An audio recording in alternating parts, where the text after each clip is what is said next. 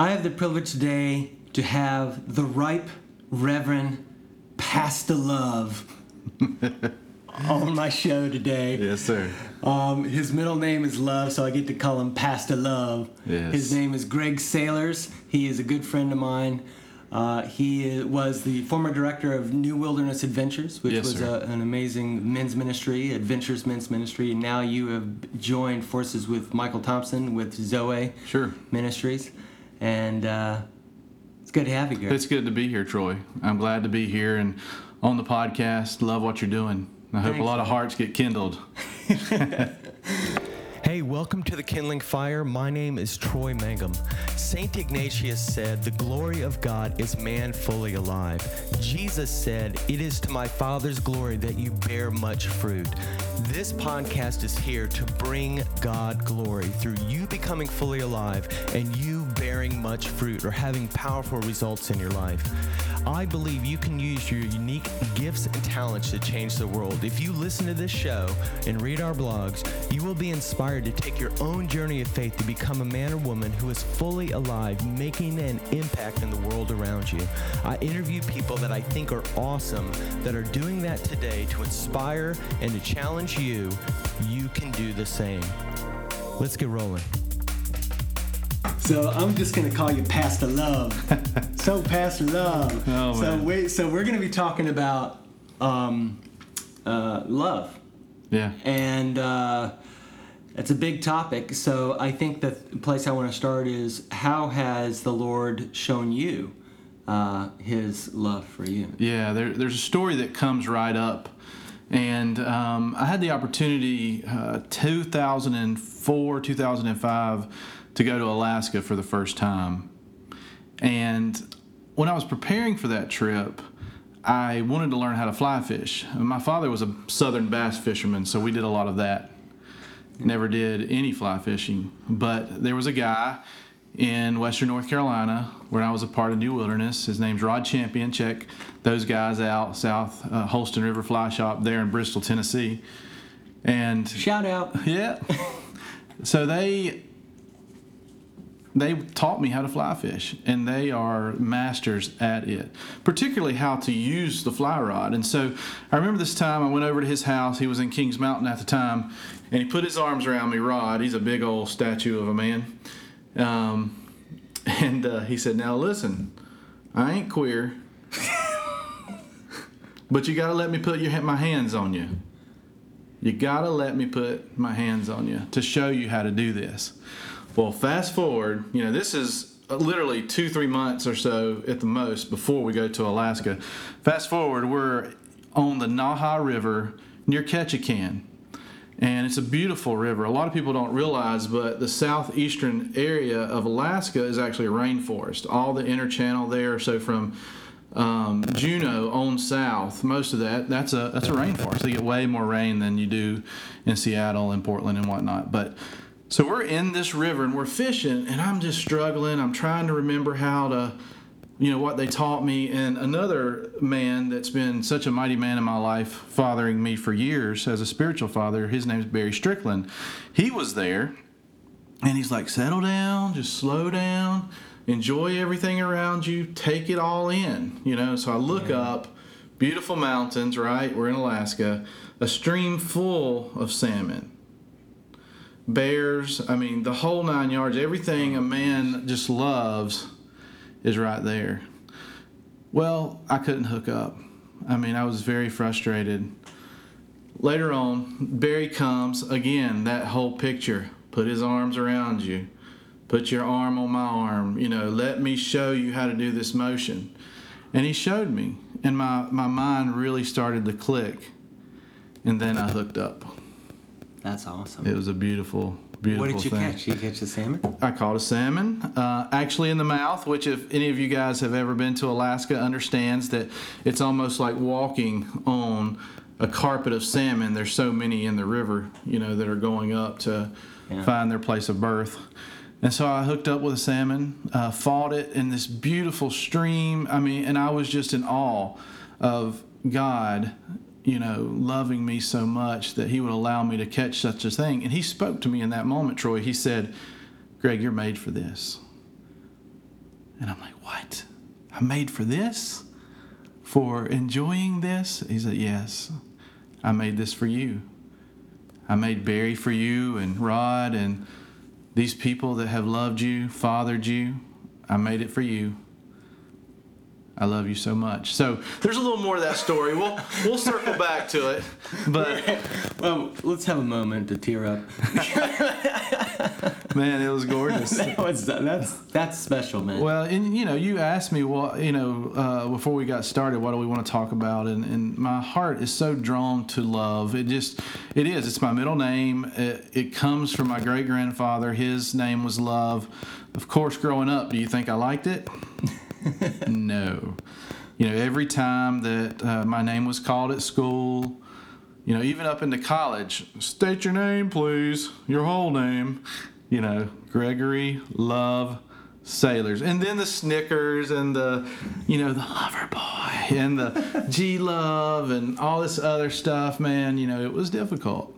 I tell you, when I first got spent some significant time with you, and I found out your name was Love, I laughed. Yeah. Not because I thought the name was funny. I just thought, how appropriate. Mm. I was just like, if there's anybody that I know that just has that relational care, concern, and love, it's like, it's you. Yeah. And I was like, that is awesome. Well, I love to love people. I love to love. And I love the name Love now. God really redeemed it over time. And as I got a hold of the message that we say at Zoe, the message of the heart, belovedness, and we get oriented to that type of language, we start to understand that love is a very masculine thing. It's a very intimate and primal thing that God has given us, and it's very much something that we need to do. And it's really an art.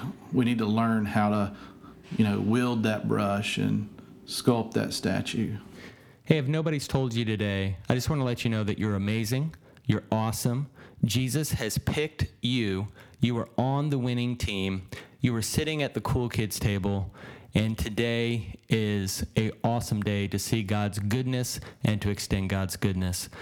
I want to let you know about two other things that Kindling Fire is doing. The guests that come on the show are also writing blogs that I'm sending people updates on every other week via Facebook Messenger. And we've kicked off the 30-day Fire Starter Challenge, which is a 30-second videos that I send you every day to get your fire started and to motivate you and even change how you're thinking.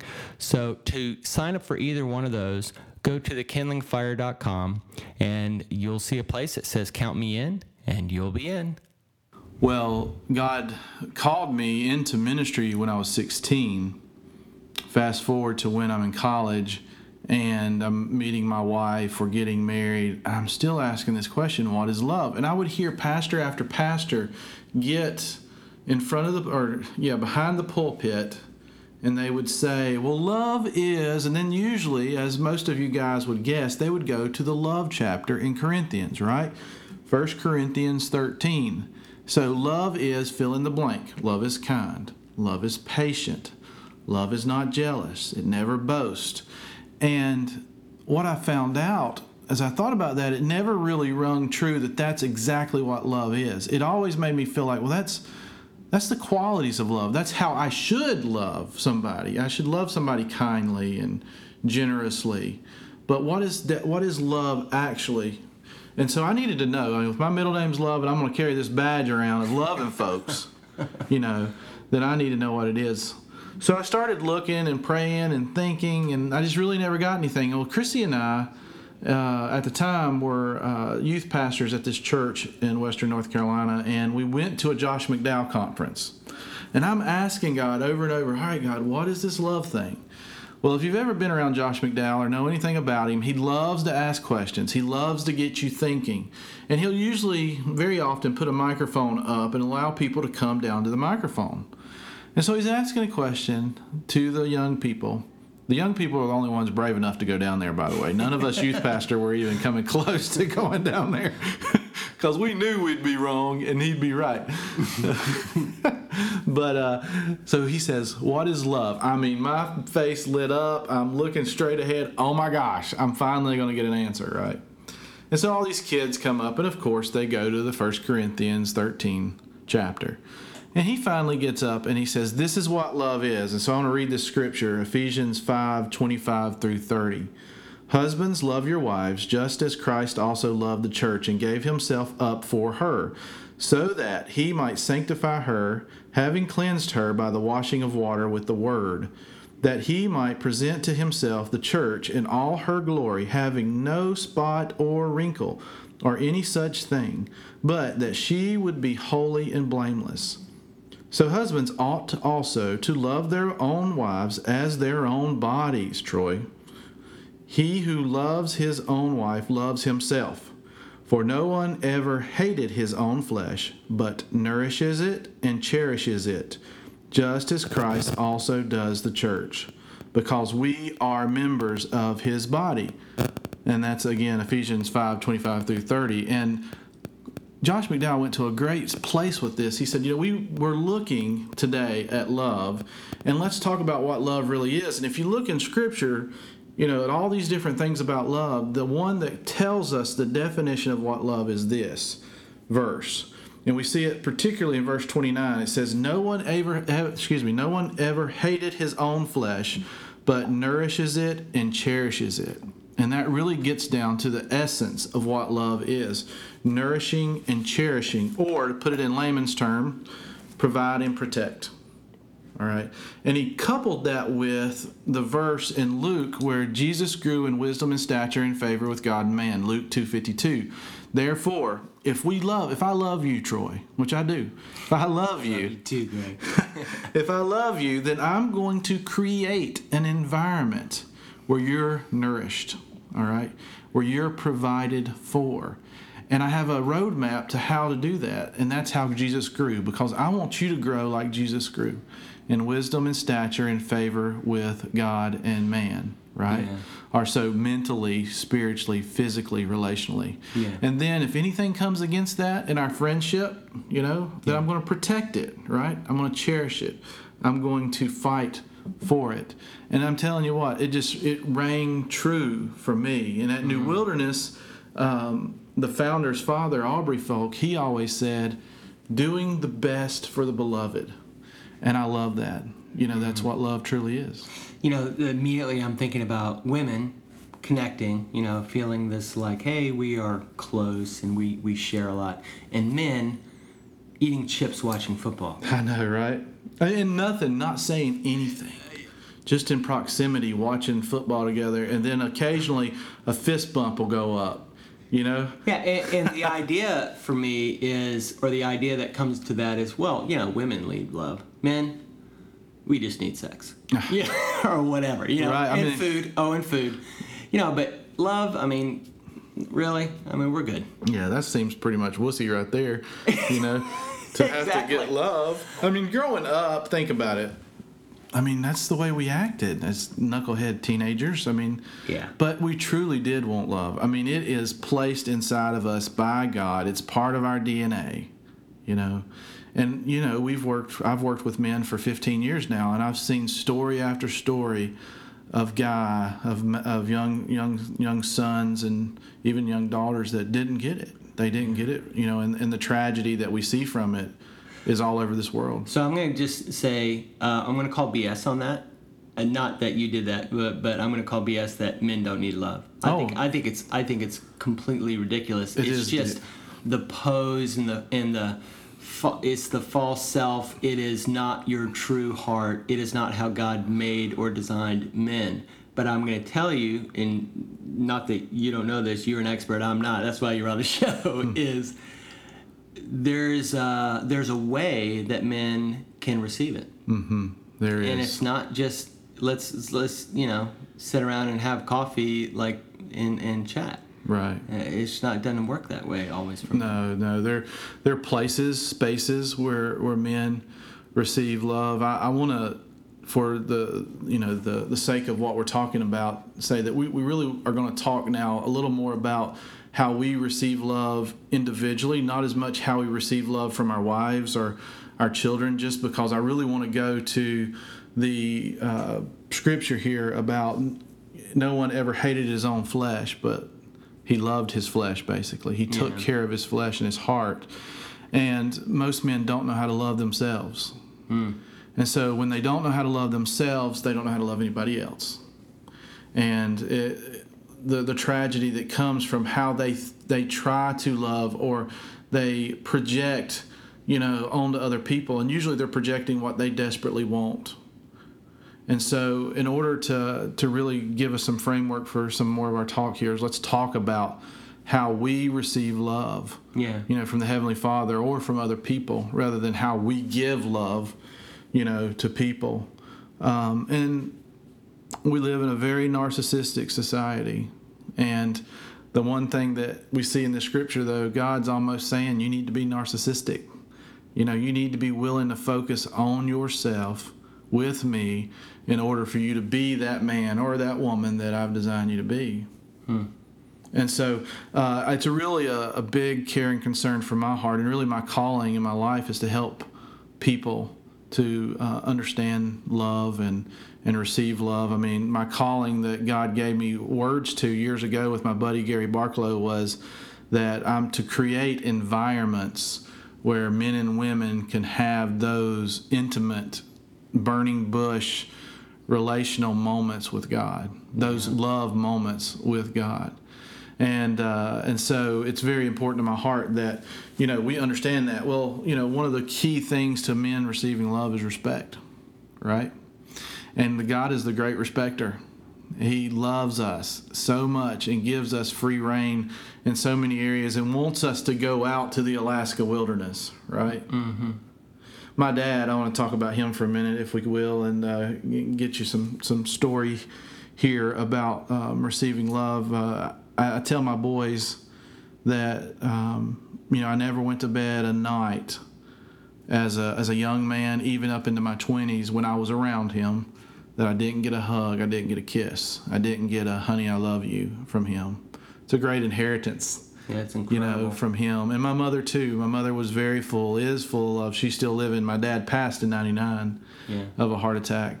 And so I grew up in this environment of love. And it was amazing. And I wish everybody had it. And they were great respecters, And so when you receive love as a man particularly, and you'll hear this quoted over and over in men's conferences and stuff, is that a man needs respect more than he needs to hear "I love you." Yeah. Show me that you love me through your respect, through the way you honor me. And sometimes comes obviously back to the marriage relationship particularly, but as friends, you and I. Yeah. How can you love me best? You can show me respect and love and honor. Yeah. That love through respect and honor, and vice versa. Yeah. So my dad was a great story of that. He never forced himself on us. He never, even when he gave us instruction or chores or whatever, it was never forced, It was more of a, do it because you love me. Do it because you want to respect me, right? You want to honor me. And so I've tried to do that with my boys. I fail, of course, sometimes, but I feel like that I'm teaching them that. Well, Dad and I had lots of stories. I mean, one of the ones that sticks out in my head in relationship was a fishing trip one time. He said, all right, because he usually would plan our trips, right? And when I got to be around 12, he said, all right, I want you to plan this trip. And I want you to tell me where we're going to go. And I'll make it happen within reason, right? Yeah. We're going to Alaska. No, it wasn't time for that. Yeah. And he worked for Duke Power, Duke Energy now, and had access to the Catawba Nuclear Station and some of their shores. Yeah. And so I said, that's where I want to go. I want to do that. Yeah. He said, all right, you got to do all the baiting, get all the stuff ready, and I'm just going to drive you there. I'll fish with you, but it's about that. Yeah. And so we do all the preparation, and I'm doing all the preparation, getting it ready. We get there, we get hooked up, we get everything out. We get on the shore. We're catfishing. All right. We come around, the bend to where the shore is, and It's just gorgeous. I mean, there's sunrise going on. There's Dad and I in front of the rods. He's got his coffee. I think it was the first time I drank coffee, and I hated it, of course, as we have coffee, But, he said, son, you can do this. And he allowed me to do it. Now, I had bait casting reel, and I messed up. He helped me with that, right? So he came in, but he was this great respecter of, I've showed you how to do this before. I believe in you, and I will help you if you need it, but we can do this together. You can do this. Yeah. And it was just a great moment of, so we caught an 18-pound catfish, and that is a big catfish. Yeah, it was we'd always caught some brim ahead of time, and then we would use brim to fish with, and it was a really nice catfish, and we filleted it up together, and I did most of the work again, that hand over hand stuff that we talked about earlier, when I was older with Barry and with Rod. But so God's this great respecter. Well, my dad passed away in 1999. Yeah. And that was a tremendously hard. How old were you? 21 or 2, I guess, somewhere in there. And that was difficult, of course. Yeah. So there's so many stories there. I want to highlight one of those ones after God passed away, and it kind of came up because of a conversation of something we're doing at Zoe right now in relationship to butterflies, if you will. Butterflies. Our girls at Zoe are doing a deepening weekend, which is coming up, and God gave me this quote from Maya Angelou about butterflies that I sent them, and then I remembered, I hadn't thought about this in a long time, but I remembered a few months after my dad had passed away, I was in the mountains at this mountain pond that Dad and I would go to sometime. And I was just crying out to the Lord, Troy, asking God, look, Dad's gone. I'm sad, of course. And 3 weeks to the day after my dad passed away, my uncle, who was really like my grandfather, he passed away. So I had the 2 most important men in my life die within 3 weeks of each other. Wow. And about 2-3 months after that, in September, I'm at this lake. It's starting to turn colors on the trees late September, coming around this trail, and I'm asking God for a sign, and just give me something, Lord. My heart's breaking. I miss Dad. I miss Uncle Max. I'm 20-something-year-old guy that my instructors are gone. Yeah. Show me something. And Dad always loved butterflies. He enjoyed butterflies. And I don't know if you've ever seen Avatar or the movie or Patch Adams, and there's these scenes in both of those movies where butterfly-like things in Avatar, and then butterflies themselves kind of land on those characters in those movies. Well, that happened with me. I went around this corner, and it had to have been 100, 200 butterflies. There was just a swarm of them, and I went around the corner. I'm asking God, and He shows me this scene. I walk into it, Troy, and these butterflies start coming, and they land on my skin, my head, my arms, my shoulders, everything. Not thousands of them, but hundreds, and I'm got a good many of them on me, and I'm weeping at the time. Thank you, Jesus. Thank you, Lord, for loving me, for showing me the way you love me. Thank you for this holy moment, this great gift. So God loves us, man, and He loves us. He loves us uniquely and individually. Yeah. He has a language just for us. So, and I want people to understand that that is a beautiful story, and if you have not had those stories, then you need to stick around and give God opportunity to give you those stories. Amen. Because you have your own butterfly story that maybe you just have yet to have.